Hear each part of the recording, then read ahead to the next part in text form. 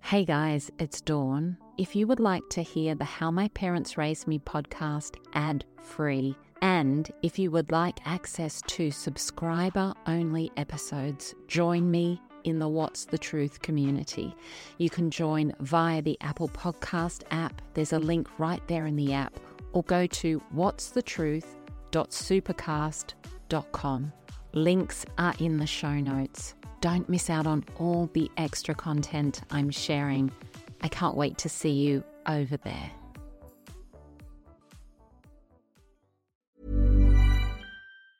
Hiring for your small business? If you're not looking for professionals on LinkedIn, you're looking in the wrong place. That's like looking for your car keys in a fish tank. LinkedIn helps you hire professionals you can't find anywhere else, even those who aren't actively searching for a new job but might be open to the perfect role. In a given month, over 70% of LinkedIn users don't even visit other leading job sites. So start looking in the right place. With LinkedIn, you can hire professionals like a professional. Post your free job on linkedin.com/achieve today. You should celebrate yourself every day, but some days you should celebrate with jewelry. Whether you want to commemorate an unforgettable moment or just bring some added sparkle to your collection, Blue Nile can offer you expert guidance and a wide assortment of jewelry of the highest quality at the best price. Go to BlueNile.com today and experience the ease and convenience of shopping Blue Nile, the original online jeweler since 1999. That's BlueNile.com. BlueNile.com. Hey, it's Paige DeSorbo from Giggly Squad. High quality fashion without the price tag. Say hello to Quince. I'm snagging high-end essentials like cozy cashmere sweaters, sleek leather jackets, fine jewelry, and so much more. With Quince being 50 to 80% less than similar brands. And they partner with factories that prioritize safe, ethical, and responsible manufacturing. I love that. Luxury quality within reach. Go to quince.com/style to get free shipping and 365-day returns on your next order. Quince.com/style. So, long story short, right towards the end of the relationship, I started learning about narcissism because, of course, in true fashion, I had to Google to try and figure out why this relationship was so toxic. Learned about that. And as I started connecting those dots, I started realizing, wait a second, this sounds a lot about like my mom.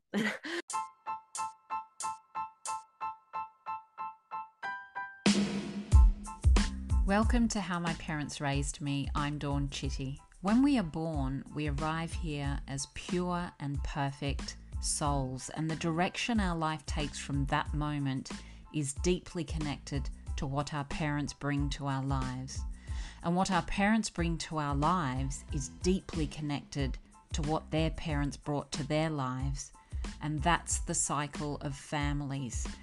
I have always craved connection with real and raw stories to understand what makes you you, what makes you the absolutely unique human that you are. Stories are medicine for the soul. They can connect us and they can change the world. And so in this podcast, I'm listening to beautiful souls sharing their story. What happened to them, how they got through, and how they have healed and thrived despite everything to arrive right here in this moment. Content warning: if you are triggered by the themes of this podcast, please seek a helpline in your city. Hello, my beautiful friends, and welcome back to the podcast. It's so great to have you here. Patterns of generational trauma need to be broken by us. That's our job. Regardless of what has happened before or who we feel is to blame, only we can change it. So for 5 steps to break free of generational family patterns, go to the Heal blog and find out how. The link is in the show notes. I think most of the people I've spoken to about growing up with a narcissistic parent will say the abuse was normal and they did not understand it to be abuse until much later in their 20s and 30s. So if you are only just now beginning to understand the abuse you were subjected to, you are not alone. Alex Scott is a narcissistic abuse healing coach. She knows firsthand what growing up with a narcissistic mother is like and how that toxic relationship can lead on to many adult relationships with narcissists because the abuse is familiar and normal. In this quick chat episode, Alex is sharing the signs that your parent was a narcissist. We picked this story up as Alex found herself back on the dating scene, ready to find love. I thought I was ready to date again. So I'm on Bumble, I'm swiping, I get into this on again, off again relationship that basically was a year and 8 months of pure chaos, hell on earth. And if you've ever been in a narcissistic relationship, you're like, it's hard to explain to other people because it's such a mind F-U-C-K. I'm not sure if I can curse on here or not, but it really screws with your mind and like, the perception of reality of who you are and your ability to trust yourself. So it was a long year and 8 months of, chronic cheating, chronic gaslighting, blame shifting, all of the standard narcissistic abuse tactics.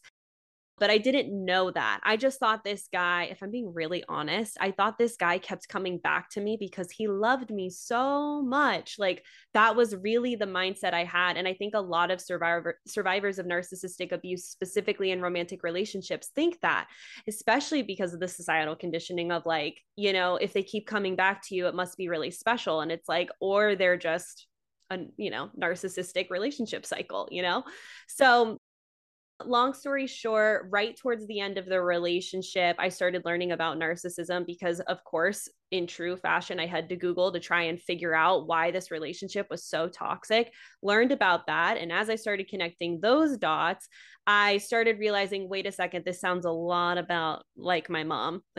Yeah.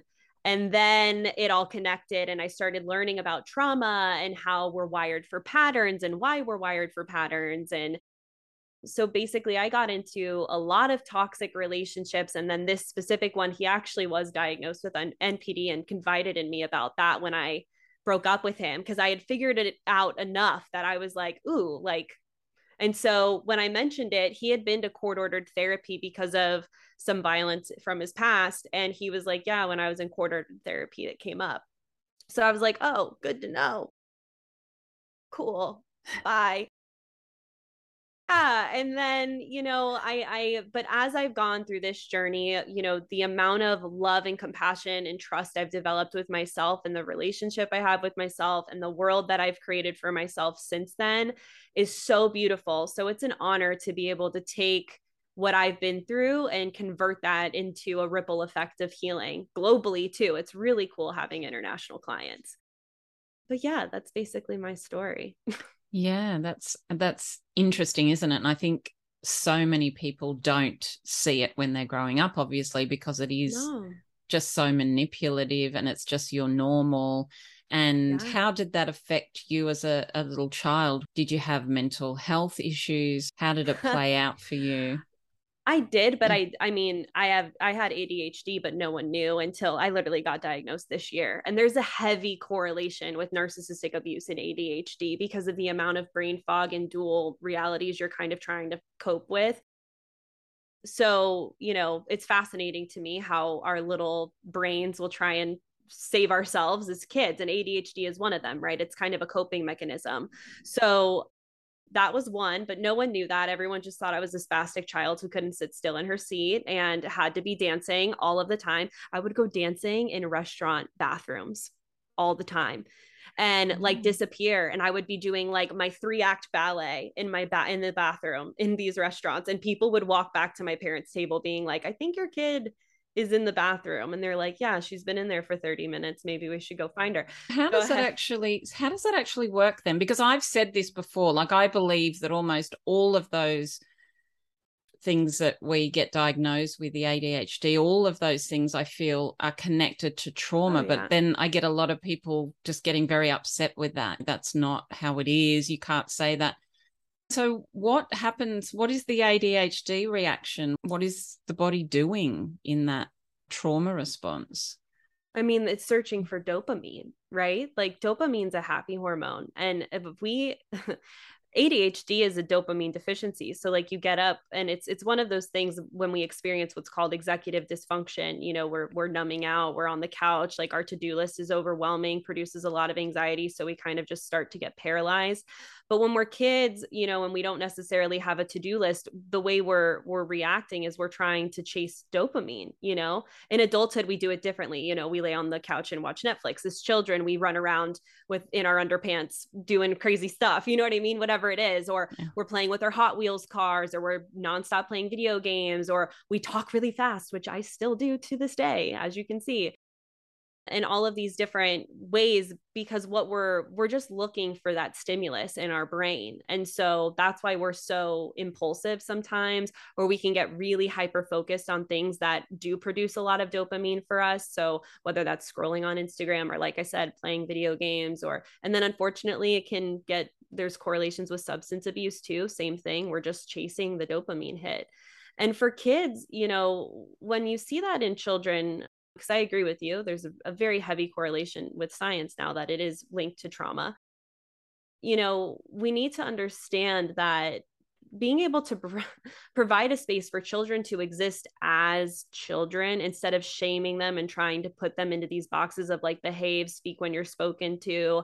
And we shame them for having human experiences like anger and sadness. You have nothing to cry about. Don't be angry. Don't give me that tantrum. And then we grow up with adults who have mental health issues and wonder why. It's because of we're not allowing children to be children. We're not creating space for them to be little humans and so much more, and we're invalidating their experience along the way, with which something as simple as that is a form of trauma. And a lot of people don't even know that, Yeah, absolutely. So it's almost like a feeling that you don't belong in your own family, I guess, growing up. 100%. I felt the term that really resonates with me is ugly duckling. I felt alone and lost and, not pretty, because I have a half sister who's 9 years older than me and drop dead gorgeous. And my narc parent loved to remind me of how beautiful she was, and that I was the curvy one in the family, like just with the big nose and the double chin. Yeah. So it's just like, and those are two of my biggest insecurities today. And I laugh because I never noticed them until my parent pointed it out to me. You know what I mean? So it's like, and I share that because I want anyone who's listening to this to be like, oh yeah, me too. Like I've been there too. I've been nitpicked for things that are out of my control too, and made to feel like you said, an outcast. I didn't feel seen. I didn't feel heard. I didn't feel like anyone was okay with me being the fun loving, carefree kiddo with all the energy, wanting to perform and hang out and fit in. And it screwed me up in a lot of ways, Yeah. Absolutely. Yeah. Can I just tell you, you are beautiful. You are so beautiful. And it's just so like these things, we hang on to them, don't we? Like they just become a part of, oh, that's what I believe about myself. When in fact, it's just the opinion it's really just the manipulation of a person who's trying to be manipulative. But that golden child dynamic, is that just a control tactic? Is that why it's happening in a family? Yeah. It's yes, golden child / triangulation. Because sometimes even with kids who are only children of a narcissistic family or parent, they'll be triangulated with other, so-and-so's kid doesn't do that, which also happened to me. And the reason they do that and they draw the comparison is because of that control. If I can make you feel shame around how you're existing right now, I'm going to get the result I want out of you. Yeah. And it's freaking painful, especially as a kid, because you don't get that. You just think like, oh, I'm bad. I did something bad, so I'm a bad kid. And you have the shame. The narcissist plants that shame in you. Woo, real strong. And then it lingers, and then we don't know what we're dealing with, and we're wondering why we're severely codependent or why we're always comparing ourselves. Especially women, we're pitted against each other all the time. So it's like, oh, if she dyed her hair that way, I need to dye my hair that way. If she's perming it like this, then I need to do that. And if she's dressing like that, and it's just like, a lot of daughters of narcissistic abuse struggle with confidence because of that, Yeah. Men too. I speak from a woman's perspective because I am one. Yeah, absolutely. And so for anybody that didn't realize that they grew up with a narcissist or a narcissistic parent, what are some signs, like looking back, what are the sort of things they might remember about growing up that would point to the fact that they had a narcissistic mother or father? Yeah. Well, man, a part of me wants to be like, you were more scared of your parent than feeling safe. Like that's one. Cause I was, like I behaved not because I loved my parents, but because I was terrified of what would happen if I didn't. So that's one thing. That's one little clue. But there's a few things. Hypervigilance is really common, which kind of goes along the lines of the fear thing. Like I talk about this with clients all the time. Like I developed a sixth sense for footsteps in my house. So like I could be on the second floor of the second story of my childhood home and like hear footsteps on the other side going through the living room and be able to tell like, okay, that's this person. They're in this kind of mood. You just become very aware, and being like an amoeba, if you will, that can feel and then shape shift depending on how the parent is to get the end result that you need, which is self-preservation. So I remember always changing, the conversations, my way of being, depending on this narc parent's mood, so that I would escape being yelled at, being confronted, like whatever it was that I needed to escape. You know what I mean? And so that's one thing. Like if you can look, if what I'm saying like really is hitting home, you're like, ooh, yeah. Like I remember being like sensitive to noises, being able to pick up on people's moods. Another thing is being gaslit. I was gaslit so much. Like I have vivid memories when I was 6 years old, crying over something and being mocked, like, do it for the camera, you're pretending, geez, you're so full of it. Like, and it's like, no, I'm 6 and I'm crying for a reason. Can someone hear me, please? Like I used to not be able to talk about that memory without crying. So this is like kind of really great for me, testament to my healing. But yeah, like you're made to feel like you're not allowed to have emotions, and if you have emotions it's your own fault. And the other thing I heard a lot was your brain is playing tricks on you, like, which is only further gaslighting to instill a sense of self-doubt in my own understanding and perception of things. So there's a lot of layers to narcissistic parenting. Blame shifting, I wouldn't be doing this if you didn't do that. Okay, that's not, no, you're an adult. You have self-control. Are you going to use it or not? So those are the big ones I would say, but there's lots of layers and I have tons of content on it as well, if anyone wants to go lurk for more signs. Absolutely. And so as you go out into the dating world, I mean, how does a person who is so normalized to that sort of abusive relationship with a parent, how are they going to ever recognize this in a person that they are going out to date? I mean, how does somebody do that? They don't. I didn't.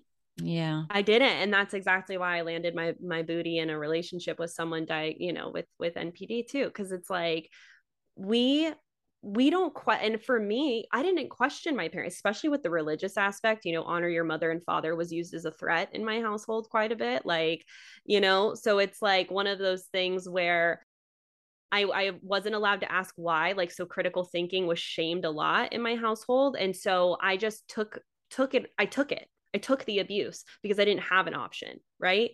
And so because my nervous system got so conditioned to surviving in that kind of environment, that became familiar. That became the environment in which my nervous system was like, I know this game. I know how to operate here. This feels normal. Even though logically I knew it was dysfunctional. I knew it wasn't right. I knew, I used to say like, she crazy. Like, I could recognize like something wasn't quite right. I had no idea that it was to the length and how not right it was until my mid-20s.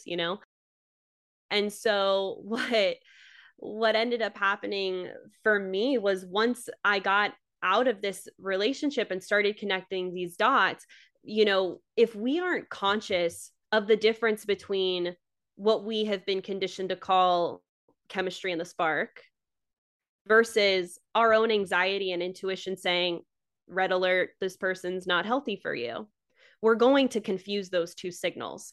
And let me tell you, all of my entire early, like teenage, not even early 20s, teenage years, who I lost my virginity to, all the way through like young adults, like getting married, getting divorced, dating, ending up in this relationship. All of it was unconscious. It was just my nervous system on autopilot, seeking out similar relationship dynamics, which means although I haven't dated 20 narcissists, I've only had the one that was diagnosed. They all were toxic relationships. They all very much had mimicked the trauma I had experienced in childhood, which is why they're called trauma bonds. So yeah, you won't, because it's been normalized to you. You don't doubt your parents until you doubt your parents. And it takes sometimes hitting rock bottom to be like, wait a second, that's not normal parenting. Thank you for being on this journey of healing and community with me. If you listen on Apple, I would love it if you could take a moment to post a review for the podcast. It would mean a lot. Check the show notes for all links recommended in this episode. If you're on Instagram, follow me at My Big Love Project, and please share this episode with someone you know needs to hear it. Thank you for joining me. You are such an incredible soul because you are you. You are unique. Your journey is unique, and you can absolutely change the world with your story. Your time is precious, and I so appreciate you being here. Thanks for joining me. I'll catch you next week.